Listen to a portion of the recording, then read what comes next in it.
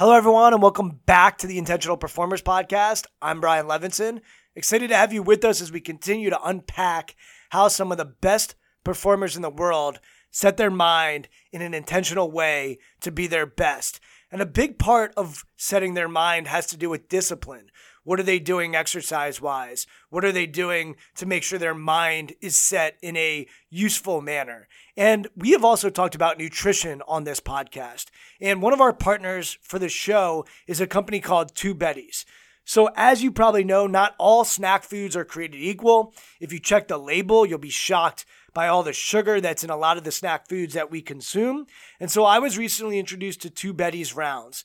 And often I'm on the road and I need a quick snack. And Two Betties look like these mini donuts. So I'll grab those Two Betties, and they're these circular snacks. They're 100% natural. They're grain-free. They're sweetened only with a touch of maple syrup and honey. And a lot of times if I'm on the run in the morning or in the middle of my day and I need a quick energy pick-me-up, I'll pop in these Two Betties snacks, and they'll really help fuel the rest of my day. So go over to twobetties.com. That's the number 2 and the word Betties.com, and make sure to place an order for either the maple cinnamon rounds or their chocolate rounds. And when you place that order, you'll see an opportunity to punch in a promo code. And what you'll want to do is you'll punch in the word intentional, and they're going to give you 15% off your first order. So thanks to Two Betties for supporting the show. And I'm excited for you to experience the snack food that's helping to fuel my day as well. And we are also excited to have launched our Patreon homepage. So if you don't know what Patreon is, it's a website that allows podcasters like me to get subscribers to the show. So for as little as $2 a month and as much as $10 a month, you can support our show. So if you've enjoyed any of these episodes, we really would appreciate if you could go over there, throw us a few bones. And it really does make a difference as we continue to try to grow the show, make sure it's the best quality that we can deliver to you. So if you want to support the show, go over to patreon.com/intentional performers. And if you give us a donation of $5 a month or $10 a month, we are actually going to give you a shout out on the show. And it could be your name, your Twitter handle, or a business that you're involved with. And that leads us to today's shout out. So one of the supporters of the show today is a company called Gas Buddy. Gas Buddy is an app that you can download on your phone, and they provide the best gas prices and everything else you will need to fuel your journey when you're in your car. So they have data from over 60 million users, and those users are able to provide information to ensure that you're going to get the lowest pricing on gas or any other products that you would get on your journey. So go over to gasbuddy.com, download the app, and be on your way and enjoy your journey. So we're excited for this journey with today's guest. So let's cue the music and find out about him. And during some of the toughest times, I have a little piece of paper in my wallet that I keep all the time, even to this moment, of different things that mean to me, different sayings that mean a lot to me, things that I strive for, recognizing my responsibility to give back. Reoccurring mantra I got into in college where I would just say, I'm going to break the mold. 2 days after my second injury, my dad flew out to Indiana and we drove home. Went right up to my room, slept for a day, and then I woke up the next morning, I spray painted my wall, no quitting me. I remember, there is no quitting me, and I won't give up. The number one thing you gotta remember is you're transferring energy. And whatever energy you got is the energy the viewers are gonna have.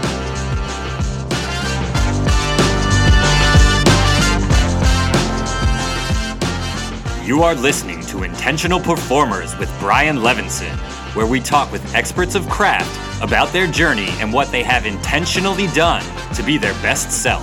As we talk with them, the hope is that we uncover intentional gems that you can use in your life. Now, let's kick it over to Brian to introduce this week's guest.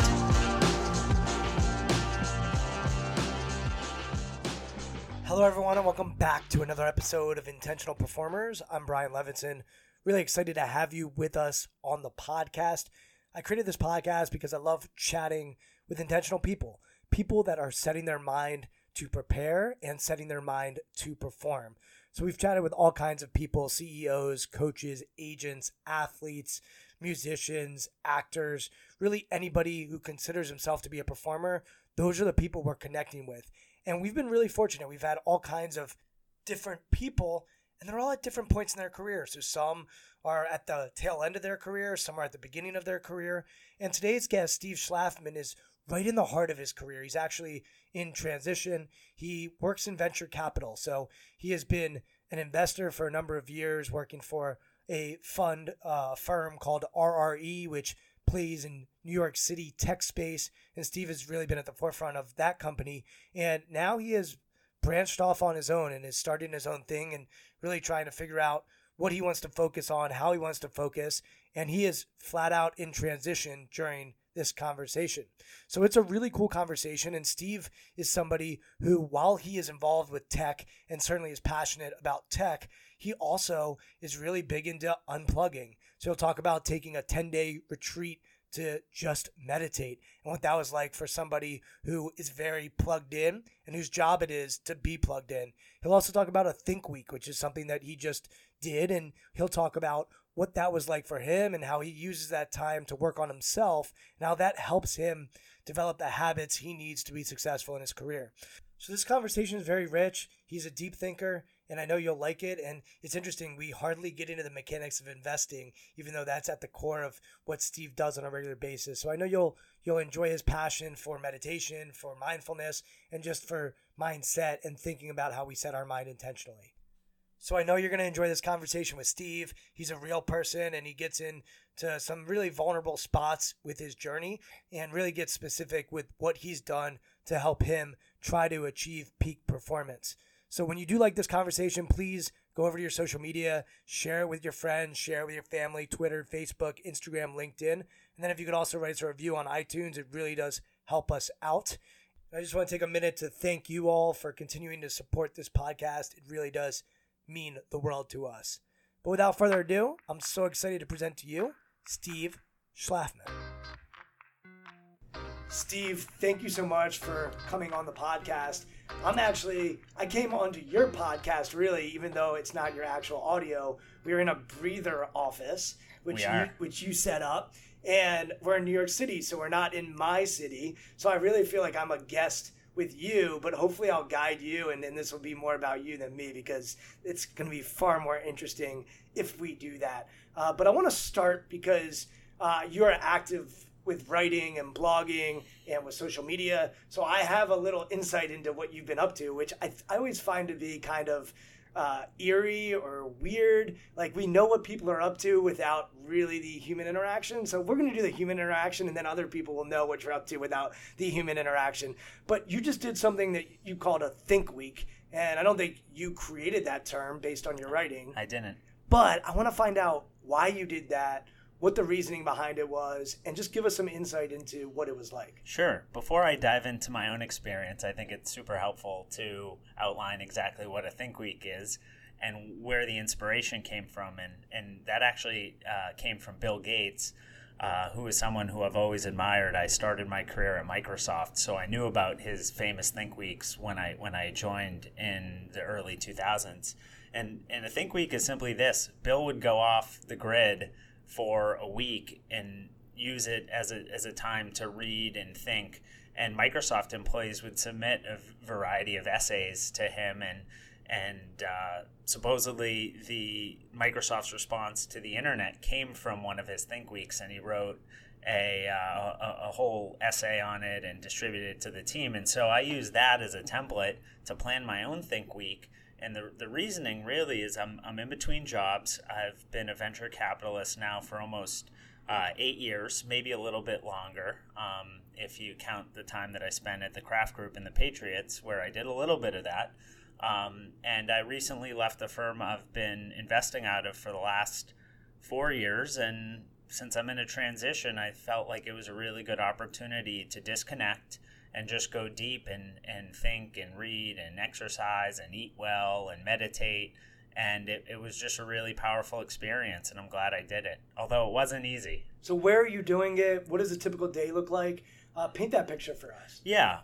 So what I should say before I dive into your question is, leading up to the Think Week, I spent almost a half a day planning for it. And so I mapped out what my schedule would look like. I picked a number of themes, although if you wanted to do your own Think Week, you could pick one theme. There's really no rules. So what I did is I simply made a schedule, selected about 10 different topics that I was interested in, which I'm happy to go into detail on. And what I did is I have a place up in the Catskills and in the woods, and my wife and I went up there 2 weeks ago, and on Sunday, rather than me coming back to the city with her, she just dropped me off and left me there. And it's like dropping you off for college. Yeah. And you're just on your own, but there's no roommate. There's no craziness going on. No car. No. I was stuck there aside from my bike. And so simply what it was is I was in the woods in a small house, and with nothing other than an internet connection and hundreds of essays and articles saved, a number of books that I purposefully chose that matched some of my themes, and I would wake up. So I kicked off the Think Week on a Monday and basically extended it through Friday. So I didn't do a full 7 days. It was really about 4.5 to 5 days. And I would wake up every morning 6 to 6:30, and I would meditate for 30 to 45 minutes.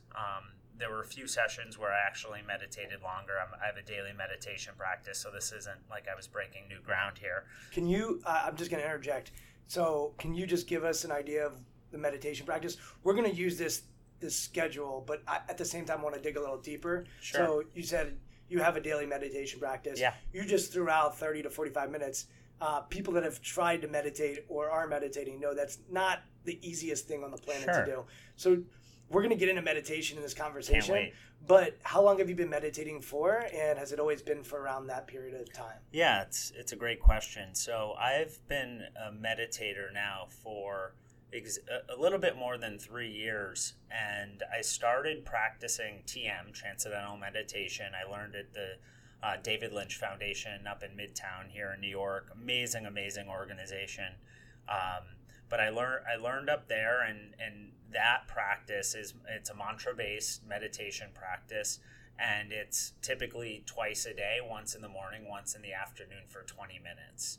And when I first learned, that was a lot of time for me. And sometimes even, for example, this morning, my meditation, I went for 25 minutes, which is now on the short side, and I was antsy. So it's not like now that I can tolerate longer meditation sessions that it gets easy. Who knows what's going to come up. And so anyhow, I kind of think of it as like the weather. I went to Syracuse University where it snows every day, and just because you're up there doesn't mean that it gets easy to deal with. You just learn to put your boots on. You learn to do it and just make it a habit to go out and put your jacket on and your boots on, and then you're just going to be in the weather. But that doesn't mean that it's still not freezing or frigid or snowing. And people are always like, oh, well, you're used to this weather. I'm like, no, I'm not. Like, this weather still sucks. I think meditation, people think like, oh, you get good at it and then you're just good.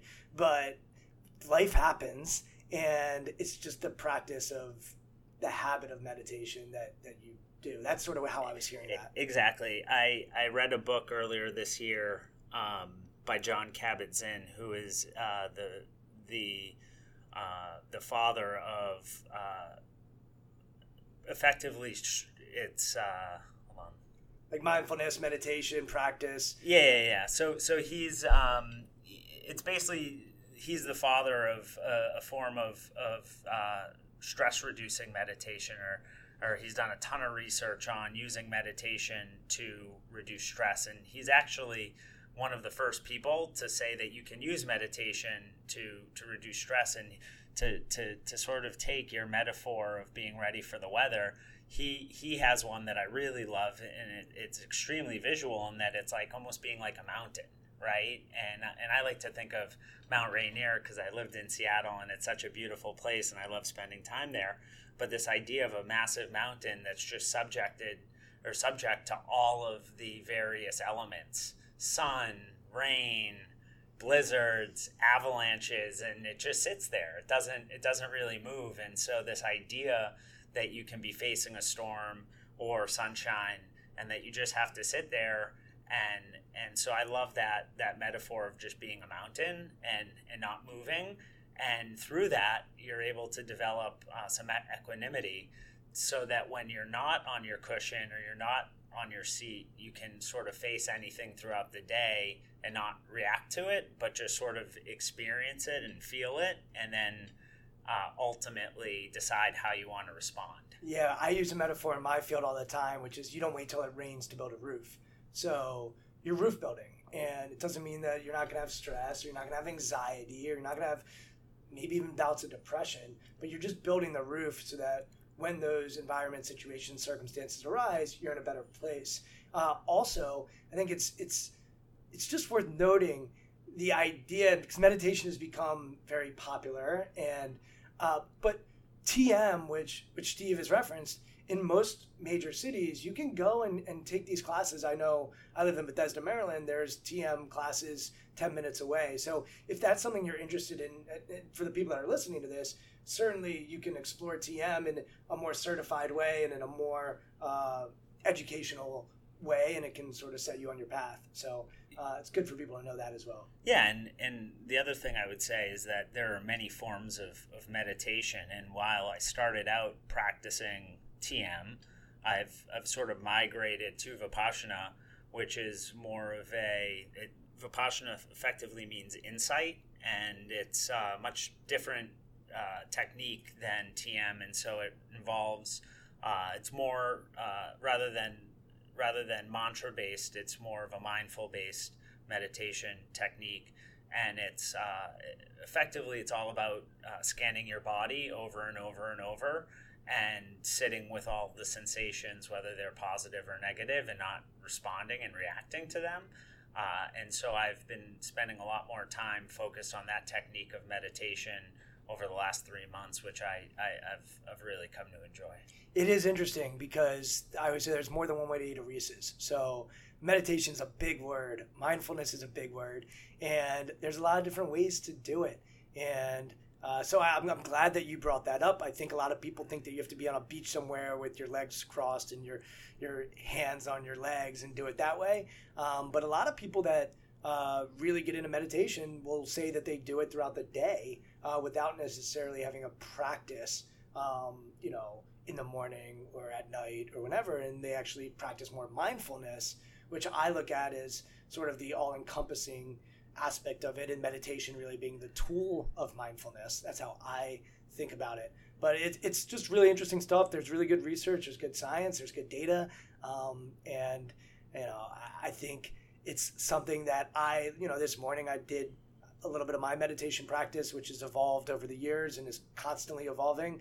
And I think you hit the nail on the head. I think all of them come back to this notion of acceptance without judgment. A question I had for you in regard to meditation is, do you think of it more as a relaxation tool or as a focus tool? I would say that it accomplishes both for me.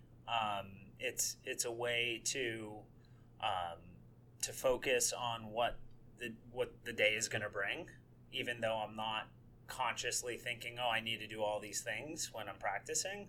But it's a way that it sets the tone for the day and gets my mind focused and sharp. So when I'm off my cushion and I go to shower, I'm ready to go. And so for me, it almost just sets up the day and provides just a little bit of focus. And it also is extremely relaxing. And it's a good reminder that when I am meditating, that I try to sink a little bit deeper into my cushion without forcing it, such that I can relax. And I've had ADD and ADHD ever since I was a kid. All my brothers and I were given that gift by my parents, and I find that meditation is one of the things that has really helped me calm down and also deal with some anxiety. So it definitely is a form of relaxation. For me, when I do the meditation, and by the way, I'm not that disciplined with it, which is a whole nother podcast for myself. but it holds me accountable to my day. So for me, it's like if I'm going to spend the time for what I like to do is focus on my breath and really be intentional with what I'm doing with my breath and just stay in that place, in that space. Then when someone cuts me off in the street or there's anger or sensations of anger, I'm able to observe them more and be aware of them more and the physiology of that. Whereas historically in my upbringing, I think anger has been very reactive for me and has been an issue for me as I've grown up. And once again, that's a whole nother podcast about myself, but learning how to understand the physiology of what's going on in my body has created space. And then I say to myself, hey, you spent that time breathing this morning when you could have been doing so many different things, and now you're going to do this. And it just creates that space to make sure that I don't act. All right, we could go deeper into meditation. Yeah, and I'd love to pick up where we left off on the Think Week, but I'll for the listeners out there, I just want to make one point, is that for me, meditation has been what's known as a keystone habit, which this idea of not all habits are equal, that some actually lead to greater gains in other areas of your life. And for me, meditation was absolutely a keystone habit that I developed, meaning that it spilled into all these other areas where, you know, I've eaten better, I've been way more focused, I gave up drinking. It ultimately led to all of these positive developments in my life. And you don't even have to start out with 20 minutes twice a day, right? You could even start out with 1 minute a day, or 2 minutes a day, or 5 minutes a day, and ultimately work up to 20 minutes. And there's now a slew of great apps that you can use just to dip your toe in the water. So as you're thinking about developing a habit, I would say, rather than saying I'm going to start by meditating 20 minutes a day, just start with 1 minute a day, right? But make it a habit and then grow from there, because I'm a big believer in you have to take small steps before you can take big steps. Love it. When did you stop drinking? About 2.5 years ago. And that was a result of meditation. Yeah.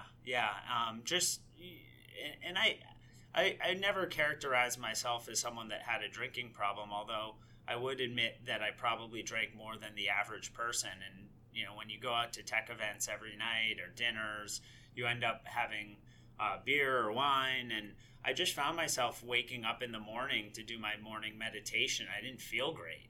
And I just felt off. And as I was taking on more responsibility at the firm, deploying more capital into companies, making commitments to entrepreneurs, and especially to my family and my wife, I ultimately decided that the only way I could reach peak performance is if I removed any sort of substances that would make me feel a certain way. And so I did that. It was honestly one of the best decisions I made, and I'm really happy that I did. And I don't even think about it anymore. It's now I'm on autopilot. You know, I gave it up, and so that again, like, I would say that meditation spilled over into that area in a way that was pretty profound. Do you get judged by others? You're still going to those tech events. Oh, You're yeah. still networking.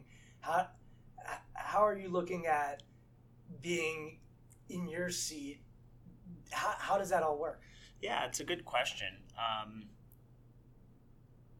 There's a lot of people that, and myself included, before I decided to give up alcohol, in a lot of ways it's a social lubricant, and that it allows people to lower their guard and maybe perhaps become a little bit more vulnerable. And that was one of the things that I thought I was going to struggle with. And after a while, I'm just like, look, this is a decision that I've made. And when people ask me, you know, you're not going to have a drink, I said, no, I don't drink. And if they're like, why? I'll say, I don't like the way it made me feel. And I should also say that I have a history of addiction in my family. And frankly, like, if I'm going to be a great venture capitalist, I'm going to be a great husband, I'm going to be a good partner, like, I don't want any of that stuff influencing me. I want to be laser focused, and I want to be putting things into my body that make me feel good and that are good for me. And so I'm not bashful. I'm actually pretty open about it, and I'm really pleased with that decision. The intensity with which you just said that and the clarity with which you just said that was probably the most clear that you've been since our time sitting here. So that's just a footnote for those that can't see you. Your body shifted when you were talking about that. Was there? You said substances. So was there also a food aspect to that? You said, I changed the way I was eating. I stopped drinking. Was there also a food component to it for you? Well, there are a number of things. Like, one is when I decided to stop drinking, I also gave up smoking marijuana, which was something that I used for a long time, like a lot of people these days, specifically to manage anxiety. And I was sort of using that for a very long time that dates back into my time in college. And my meditation practice also helped me get to that point where I was like, okay, I need to give this up. I want clarity of mind. I want to focus. I want to reach peak performance. I want to be a great husband. I want to be a great father one day, all those sort of things. And so marijuana was another thing that went completely, and I'm just so pleased and happy that I went there. Another thing is in terms of food. Increasingly, I've been giving up meat. Although I love steak, I love other forms of animal-based products. So I haven't given that up completely, but I've definitely reduced my consumption of meat and eggs and dairy quite considerably. But overall, like, for me, it's about maintaining a consistent meditation practice. It's eating healthy. I probably drink too much coffee, but I'll give myself that. I have a very consistent exercise program where I try to exercise or stretch every single day of the week. Oftentimes I'll exercise 5 days a week. But for me, it's trying not to do too much at once, right? Like, all of these changes didn't happen overnight, right? They all happened over a long period of time. And now I'm in a place where I know who I am. I don't try to be someone that I'm not. And I just stick to what I know, and I don't pretend to know what I don't know. And I just know who I am, and I'm going to continue down that path. There are 3 A's that you mentioned, and I promise we'll get back to your schedule at Think Week, but this is the fun of the podcast. Yeah. And we're just That's fine. We'll come back to the Think Week. The 3 A's, which were ADHD, anxiety, and addiction. Yeah. You threw all 3 of those out there. Yeah. And those 3 words are all seen as negatives. Yeah. ADHD, as a kid, I'm sure you were told, you're not going to be able to do as well in school. Well, parents wouldn't let their kids hang out with me and my twin. I have an identical twin brother, and we were just really poorly behaved. Like, anxiety is thought to be as a bad thing. Yeah. And addiction is certainly seen as a negative. But those are 3 aspects of your identity and who you are. Yeah. And what I'm fascinated by is I think you're using all 3 of those to do Think Week. I think you're using all 3 of those to be good at your craft. I think you're using all 3 of those to do meditation. I think you're using all 3 of those to make the decision of this is what I'm going to drink, this is what I'm going to eat, this is what I'm not going to partake in. So one of the things I'm obsessed with is we often label things as good and bad. And I think that that's a big mistake. So I think anxiety can be a massive blessing. If it's overused, it can be detrimental. Well, let me, as it relates to anxiety in my own career, like when I was growing up, I wasn't the best of students because I was so poorly behaved or badly behaved that I was put in special education because teachers just didn't want to deal with me. God bless them. I harbor no resentments towards them, but I was a really, really bad kid. And that's not an uncommon story, especially in the tech space that you've played in that sandbox. You hear that all the time from people. There are the Zuckerbergs of the world, right? But there's also a swell of people that said, yeah, the teachers didn't know what to do with me, so they just said, get out of my class. Yeah, they're like, we're gonna throw you in special education, and that's fine. And I had to play catch up by the time I got to high school, which I always feel like I've been playing catch up in one way or the other. But what I was gonna say is that this anxiety, as a strength, has been that I never felt like I was good enough, or that I was good enough, but I was always playing from behind, or that I have fear about not being great, or being an imposter, or all these sorts of things. And so I in some ways, it's a double-edged sword where for me it's been a huge source of strength because it's allowed me to achieve a lot of things that I don't think necessarily were easy, but it was a source of fuel. And ADHD is also linked to creativity. So like, and by the way, and the ADHD for me is this idea where I can never sit still. As my mother used to say, that Stephen had spolkies. He could never sit in one place for more than a minute. We'll explain the Yiddish in the show notes. Yeah. We'll cover that. And for me, it was great because it allowed me to always do something. Like I never wanted to sleep in, even in college. Like I would always select the first classes, like the 8 a.m., the 8:30, even if I was waking up from a late night. I would just wake up and take the first class because it would allow me to start my day, and I was able to get a lot done. So the ADHD has helped with my creativity, my intellectual curiosity, this idea of getting up early. I've always been an early riser. I'm usually up. I mean, it's pretty rare that I'll sleep in, but I try to get up at least 6:30, 7 o'clock at the very latest. During the weekdays, I'm up at least 6 a.m. every morning. And the addiction piece is what allows you to probably be so disciplined with your, all right, I'm not drinking anymore. No, like, I'm not drinking anymore, right? Yeah. Like, whereas someone else might be able to dabble, it holds you to this standard, or the meditation, or you're just stretching and exercising. I'd like to throw in a fourth A. All right, give me a fourth A. That I view a positive with finally accepting the addiction piece. I think it's led me to be a lot more authentic and know who I am and just say, like, look, this is who I am. I'm not afraid of it. I'm not going to try to run and hide from it. I'm not going to suppress it. Like, this is who I am, and I'm going to embrace that. And as I've embraced those aspects of me, it's allowed me to ultimately move forward and get, way more momentum. I mean, if I look back 2.5, 3 years ago when I wasn't happy, when I just had a lot of, not even mental baggage, just anxiety, stress. I was working 80, 90 hours a week. I just wasn't happy. And I was ashamed and all these sorts of things. And then once I was able to attack those three A's that you talk about, I found myself, like, in a lot of ways. Like, I know who I am and I know where I want to go. What's your definition of success?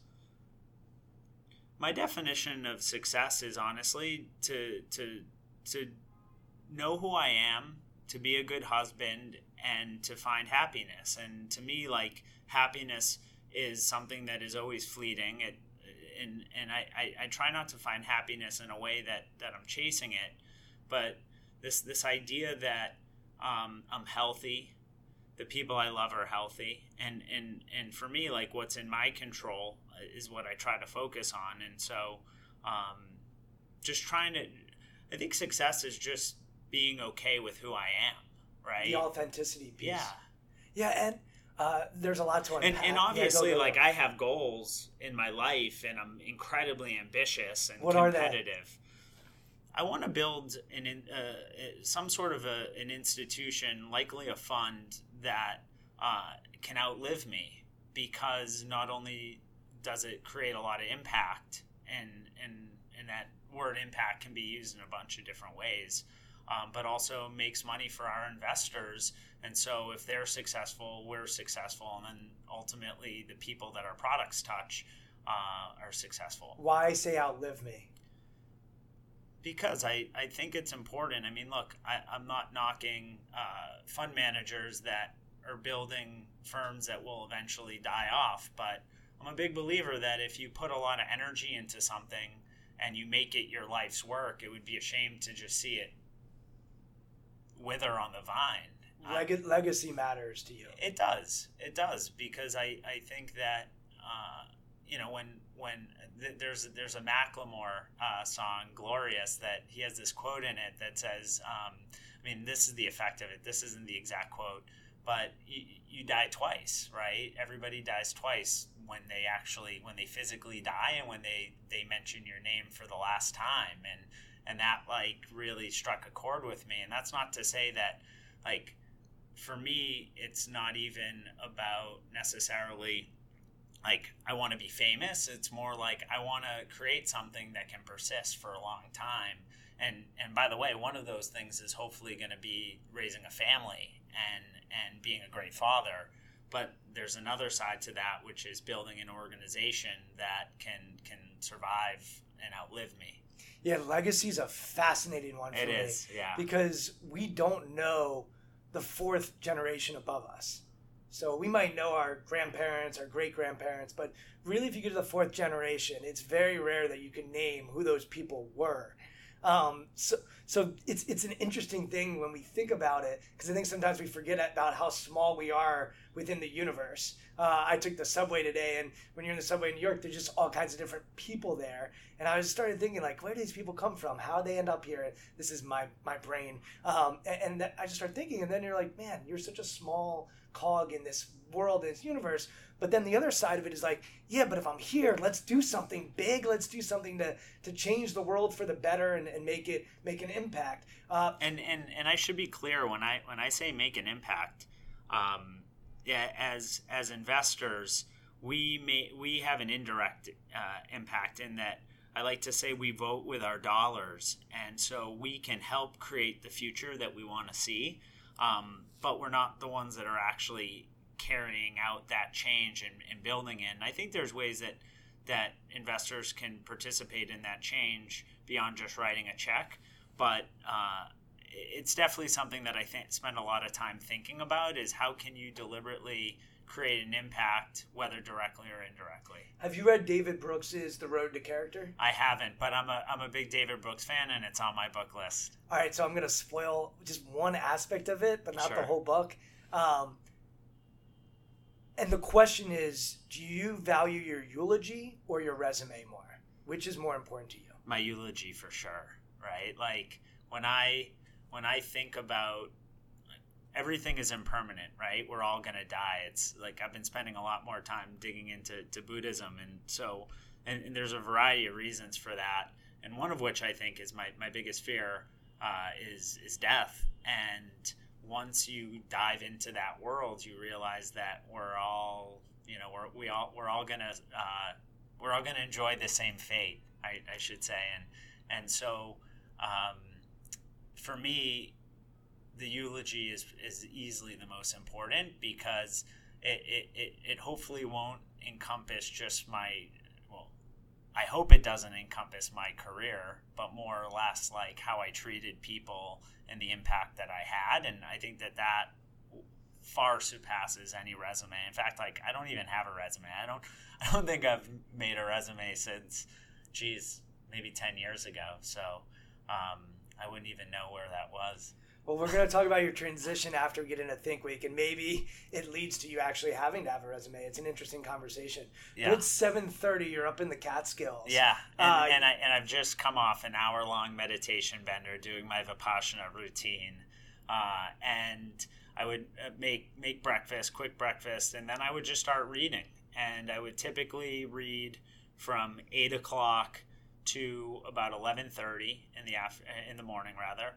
And then I would get my workout in. So I'd typically go for a 20 to 30 mile bike ride, call it an hour and a half. I would come back, shower, and and if I didn't ride my bike, I would go for a quick run or get some yoga in, and then I'd come back. I would listen to a podcast while I was... What podcasts? So I listen to a bunch of podcasts. I've really been getting into to Farnham Street. Shane Parrish, he's amazing. And so I listen to a number of podcasts. Life Lessons from a Self-Made Billionaire, which is with Ray Dalio, who I'm a really big fan of. He's sort of everywhere these days with his new book, Principles. I was going to ask you about that, because literally it's the internet spying on me. You probably know what they're actually doing. But literally I'm on Twitter. Oh, here Ray's TED Talk. I hop on Facebook. Oh, there's Ray again. Yeah. Why do you think someone like that is so interested in doing what he's doing now? Legacy, right? And I've been a big fan of Ray's for probably the last 5 years. I have before he published this book last month. there was a PDF of his principles floating around the web, and I've read that. I have that PDF, and I've read it multiple times. And so he's someone who I've always admired because of his principles.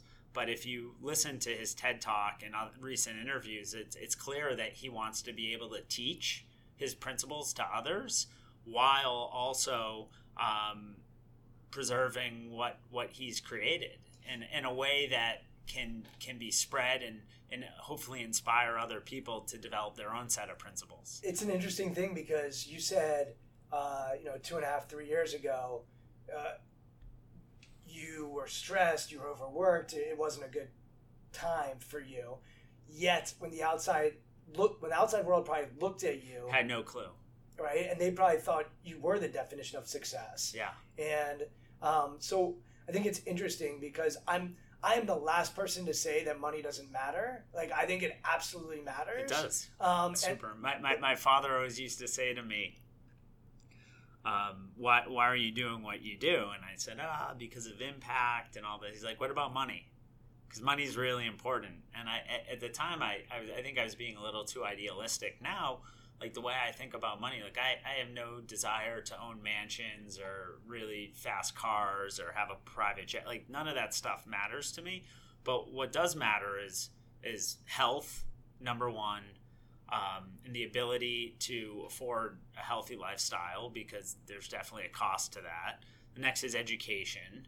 And then the third is experiences, as broadly defined as possible. Traveling the world, being able to get out of the city, experience great restaurants. So for me, like, it's more around optimizing for experiences. And then the fourth, and this is, I talk with Kani Makbela, who used to be at Collaborative Fund here in New York and now is an entrepreneur starting something in the healthcare space. But he and I have romanticized that when we're, in quotes, successful one day and have made a lot of money, a lot more money than we have now, what are the kinds of organizations we want to give it to?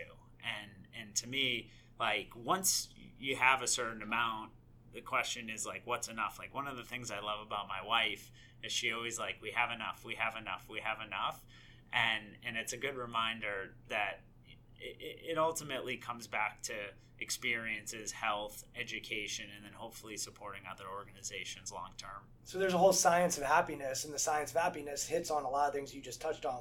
And you said earlier, I'm not searching for happiness, but they found that happiness is not an outcome, it's a journey, right? So, like, we can find happiness in doing, we can find happiness in giving, we can find happiness in self-satisfaction, we can find happiness in personal growth, we can find happiness in gratitude. But it's all temporary, right? And that we're always going through these cycles, like anything in the universe, there are cycles. And so the important thing that I realized is that, happiness first has to come within, and that no external thing is really gonna make you happy long term. Like, everything is fleeting. And so once, at least when I started to realize that, it really changed the things that I valued.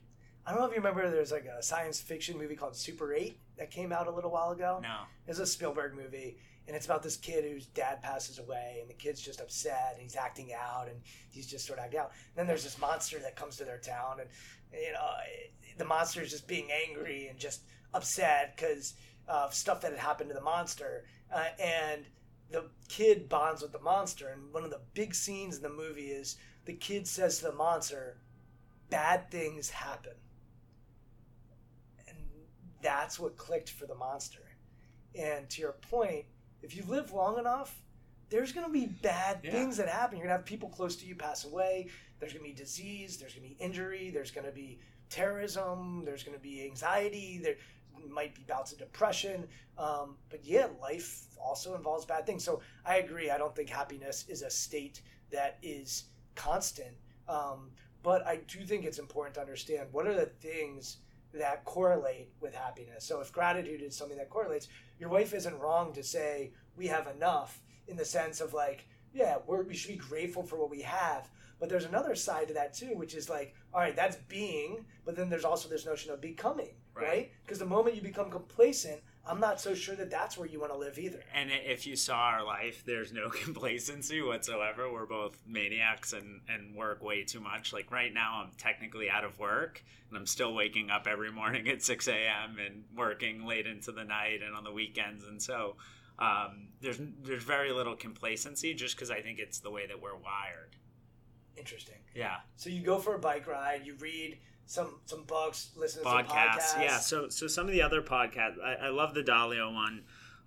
Another one is Givers Takers in the Resilient Mind with Adam Grant, who wrote Originals and Givers and Takers, and he's a professor of I think of psychology at Penn. Yeah, Penn, exactly. Yep. And that was a phenomenal one.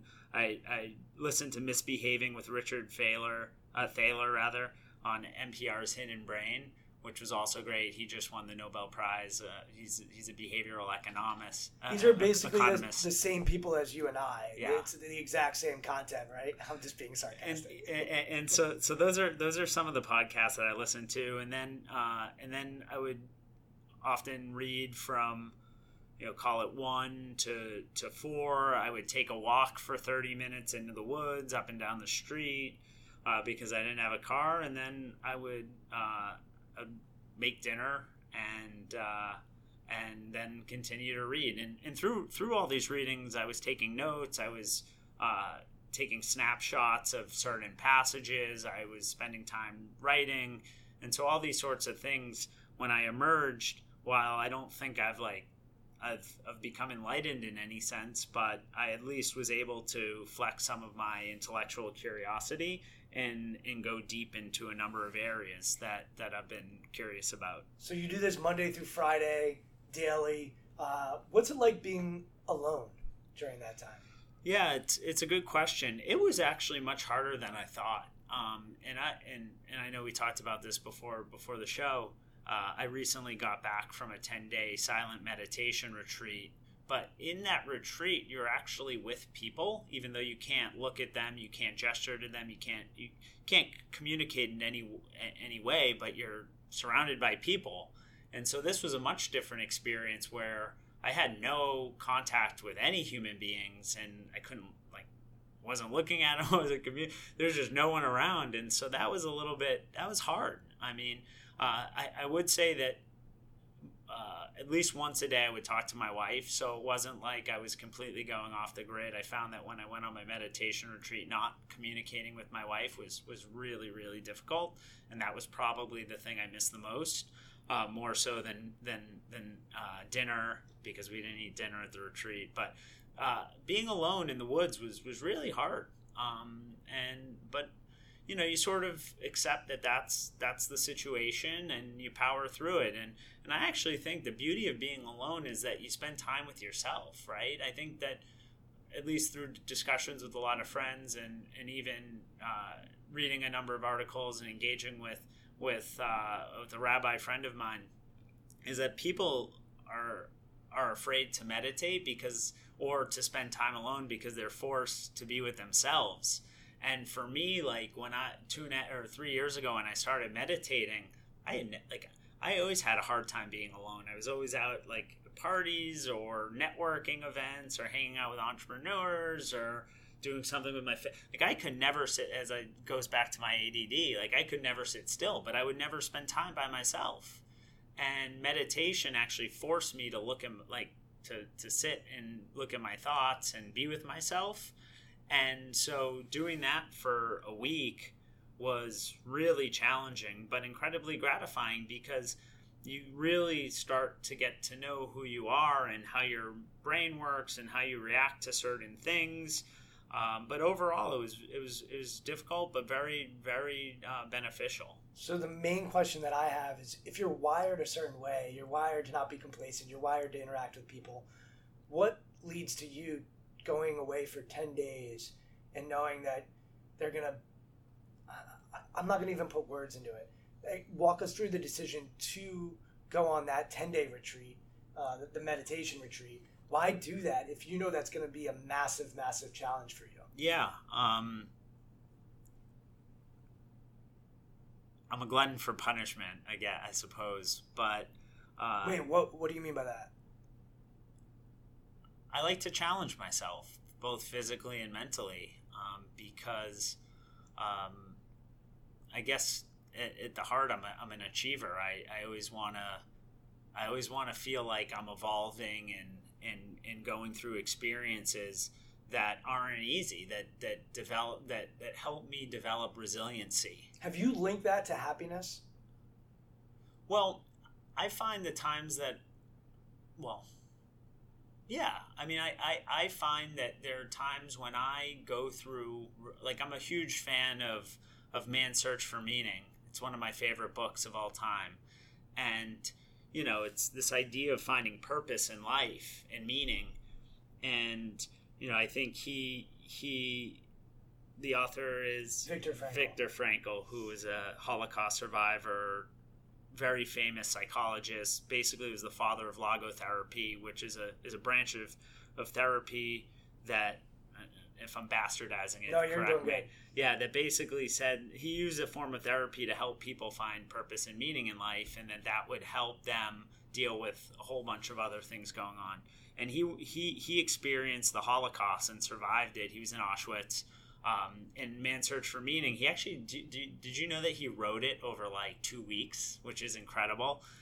It's one of the best-selling books of all time. But anyhow, he said that man or women will find meaning in life if they are able to do something that is extremely challenging, right? And this idea that it builds resiliency, something that's very creative, or impacting other people. Which is amazing, because flow, which is, for those that haven't heard of flow state, is the idea of being in the zone. So anyone that's watched sports before, or played sports before, that space that you can get in where things slow down, it's very much aligned with also the idea of purpose and meaning. Yeah, it's super important. And so for me, like, it's also like, if you think about, but going back to happiness, like, the times that I find myself being most happy is when I'm with other people that I really like, when I feel like I'm in a highly collaborative environment. So if I'm in a partnership meeting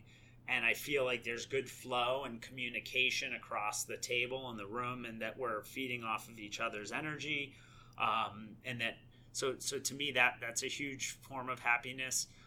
Spending time in the woods is another time, and the other, frankly, is like, after I've gone through some sort of hardship and I'm looking back on it and reflecting on the struggle or whatever I was feeling that wasn't necessarily easy, I look back on those, and while I wouldn't say like I'm happy that a certain investment didn't work out, but I reflect on the times that, like, it wasn't easy, and that I had to actually roll up my sleeves and deal with something that was unpleasant, is like, that actually is a form of satisfaction. And so I think that's why I like difficult things, is because I think it creates meaning, and I think it creates resiliency that will help me deal with things down the road. Well, you can grow and get better and improve from success, and certainly you can learn from doing the thing right. But there's also amazing growth when you experience pain. Yeah. And so it's why when someone passes away and you're at a eulogy, there's an opportunity to grow, because there's emotion tied to it. It's difficult. It's challenging. You can learn about yourself and what you want to be. It's very rare that you leave a eulogy at a funeral and you're like, man, like, I don't want to go do something with my life, because there's pain there. Yeah. If you have an injury and something's taken away from you, listen to athletes all the time. They had to sit on the sideline. All right, I now really know I want to do this. So pain is absolutely linked to growth. And people know about post-traumatic stress disorder. And by the way, I want to go back one step to clarify, because anxiety, addiction, ADHD, those things we were talking about, they can be debilitating for Completely. people. So I don't want to overlook that side of it. And for people and I should also say that this is just my experience, and that everybody has their own paths, and that there's not just one like magic formula, is that we're all going through our own stuff, and that we all have different paths to finding happiness or fulfillment or building resiliency and all those sorts of things. For sure. And And I think your story is one we don't tell enough, which is that ADHD can be a blessing, that anxiety, if you have some of it, it also can be helpful, and that addiction can be helpful. And I'll throw another A, autonomy, in there, where authenticity, as you said, can be really valuable. But it's also important to note that, those things can also be very paralyzing and crippling to people. So I was going to say post-traumatic stress disorder can absolutely be crippling. It's something that a lot of people are dealing with, not just military, but people in car accidents, people that have something, a divorce can lead to post-traumatic stress Victims disorder. of abuse. So right. I'm not minimizing any of that. I think we're doing a pretty good job at trying to educate people on what those people are going through. Yeah, and I also think that as it relates to mental health, there hasn't been quite the same spotlight on it as there is today. Not just depression and anxiety, but addiction and a whole host of other things. And so, I think that's a first step, is sort of removing the stigma around mental health disorders. And what I was going to say is there's also post-traumatic growth, and people don't know that. So there's also research that shows that you go through this awful experience and there's actually an expedited opportunity to grow immensely. And so I'm not saying that the victim of abuse shouldn't have their space to be a victim. They absolutely should. But we also need to do a better job educating people that do have ADHD, that do have anxiety, that do have depression, that do go through post-traumatic stress, that there is an opportunity, if you choose to accept it, or if you're ready to accept it is probably a better way to say it, of these people that have used it to grow immensely. And so there is different opportunities that exist, like Man's Search for Meaning. He goes through this awful experience, but then writes this book that is changing the world and continues to change the world. Oprah, who was molested at 10 or 12 years old by her uncle, goes on to grow immensely. And I'm not minimizing the victim, but there's also another story there that there is an opportunity to grow in an unbelievable way. And just to backtrack, because I think the heart of your question was, why did I decide to sign up for a 10-day meditation retreat? And for me, it actually wasn't around personal growth. Like I assume, even though the most I had meditated before in any one day was like an hour, and the longest time I had sat in one session was like probably 45 minutes. And so the idea of going from that to 10 and a half hours a day, certainly it's broken up in chunks, was like a quantum leap. And so for me, it wasn't like, I didn't go in thinking that I was going to like find out the meaning of life, or that I was going to become enlightened, or that I was going to experience all this personal growth. Like, honestly, I was just like, I know I'm going to be going through a transition soon for job transition. And I want to understand the nature of my mind. And that was simply it. Learn. It was just learn. I want to observe my thoughts. I want to see how I feel. And I didn't go in with any other goal than that. Hunter Walk, who's a venture capitalist at a firm in San Francisco called Homebrew, he's someone who I love and just really amazing human being. And before I left, he and I were taking a walk in Washington Square Park, and he was telling me about one of his experiences. I believe it's Spirit Rock. And he said, look, I went in thinking that it was going to be ABC, and it was really A. And I looked at him and I said, look, like, I'm not going in expecting any miracles. I'm just expecting to understand myself just a little bit better. And by no means do I think like I'm going to emerge from this and be the happiest guy ever. Like so I went in with eyes wide open, but I left really with a much more deeper appreciation for a range of topics and emotions and feelings and how the mind-body connection works. Awesome. So I want to start winding down with, sure. You've used the word transition and sort of explaining that you're at a point in your life where you're transitioning. So give some more color to that. Paint the picture for us again. What were you doing? Sure. And what's this transition like for you now? Sure. I was a venture capital investor at a firm here in New York called RRE Ventures, one of the first VC funds in the New York area. It's an Just to give people more insight there, VC funds really in Silicon Valley, a ton of them, right? Yeah. So there are hundreds of venture capital firms. I would say there's probably a few dozen, maybe like 30 to 50 here in New York, and RE is one of the oldest and most respected. And basically we're in the business of supporting and serving and investing in entrepreneurs. And so RE was an amazing place to do that.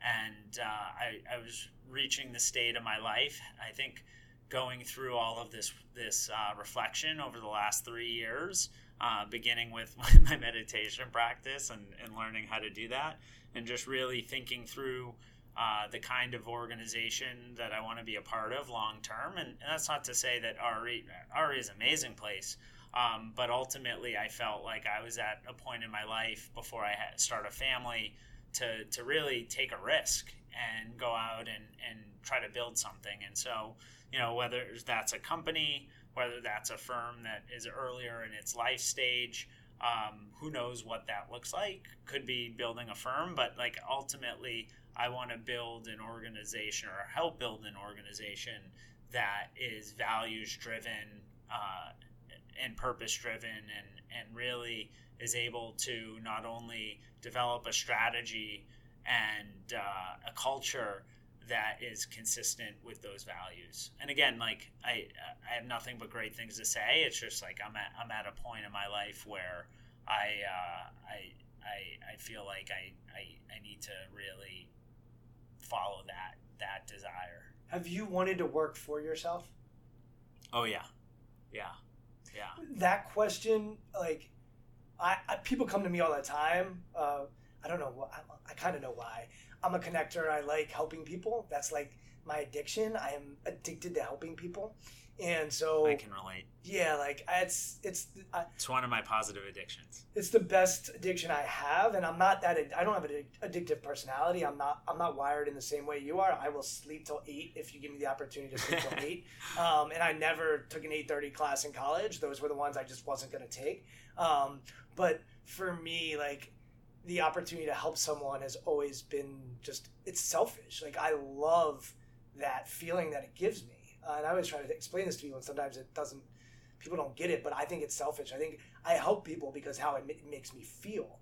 And people come to me all the time and ask me, for advice on their career, or like, let's go grab a cup of coffee or a drink or lunch. And I just do it. Like, it's just what I love to do. And it's one of the questions I always ask people is, do you want to work for yourself? Yeah, it's a good question. And actually, when you asked the question just a few minutes ago, and then I answered it quickly, as you were going into sort of how you view that, I actually don't view it as like my own company. Like, I think that at the end, or working for myself, like, to me, I gain so much satisfaction from working with others that I've been a long time believer that it's a team effort, right? Nothing gets built by one person. And so I guess what's important to me is being able to help drive the culture and help make certain decisions specifically around people that then drive culture, which then drives strategy. I have this blog post that's been sitting in the drafts for a really long time, and I just need to publish it. But I sort of view a company as like I don't know if a pyramid is with different layers, but sort of at the bottom of the pyramid you have the purpose of the organization. Then next up you have people. Then next up you have values, culture. And then those bottom 4 rungs like set the foundation of an organization, and they all extend upwards. And then from there, you have your goals and your strategy, and then the product, and so on and so forth. And to me, like, the bottom 4, like, that's what I get most excited about, is this idea of finding a purpose-driven organization. Finding people that are really excited about that purpose and the vision and the mission, and then crafting a culture that people can be excited about, that are driven by principles, and then ultimately let that sort of serve as the foundation to go build something amazing. I love it. So let's stop there. Great. I want to give you an opportunity to promote what you're up to. I know you've got a blog. I know you're active on Twitter. Let people know where they can find you in those places or anywhere else in the internet or social media. Yeah, you can if you Google or search my handle, it's at Schlaf, SCHLAF, as in Frank Schlaf. You can find me on Twitter, Instagram, Facebook, all those places, and my blog is schlaf.me, SCHLAF.me. I'm also on Medium, and in terms of what's next, I'm still trying to figure all that out. I know that I'm going to remain in the investment business, have a few things cooking, which I'll be excited to share down the road. One thing in particular, I am working on a side project that I am going to launch after Thanksgiving. Because I'm a big believer in openness and transparency, it's one of my core values. I'm happy to share a little bit about that right now. I'm calling it the One Change Club, and basically, One Change Club is a community that helps our members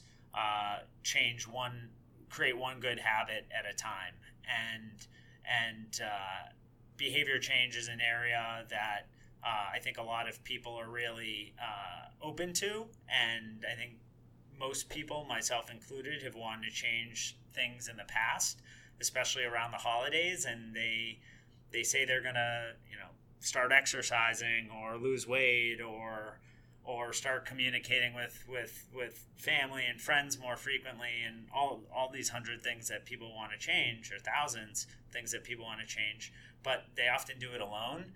And they don't know how to in a way that's grounded by science and that's backed by thoughtful tools and a community to help people actually go out and make some progress about the things that they want to change. And so we're going to launch a beta here in New York. It's going to be a workshop one evening, and then we're going to complement that workshop with a bunch of tools online. And we're not going to build them ourselves. We're going to do it super cost effectively, but I'm really excited. It's going to be a fun project, and I'm not expecting this to become a business or anything. It's just something that I think should exist in the world, and I love helping people. And if I can help 50 to 100 people before the end of January start to make some positive small changes in their life, then it will be worth it. Awesome. Well, Steve, thank you so much for the time. This has been awesome. I've enjoyed it. It's fun, and I know we could have gone for another couple hours, but I respect your time too much to do that. For those that want to follow me on Twitter, they can do it at Brian Levinson. The podcast is also on Instagram, intentional_performers, and then we have our website, intentionalperformers.com. I'm probably going to hit Steve up for some advice on what I'm doing on all those platforms, because I'm still trying to learn how to use them. So am I. But thank you all for listening. We really appreciate it. The podcast is growing, and that's a testament to all the people that are listening. So even though we can't see you right now, we certainly value and appreciate that. And thank you all for listening, and thank you, Steve, so much for the time. Thank you.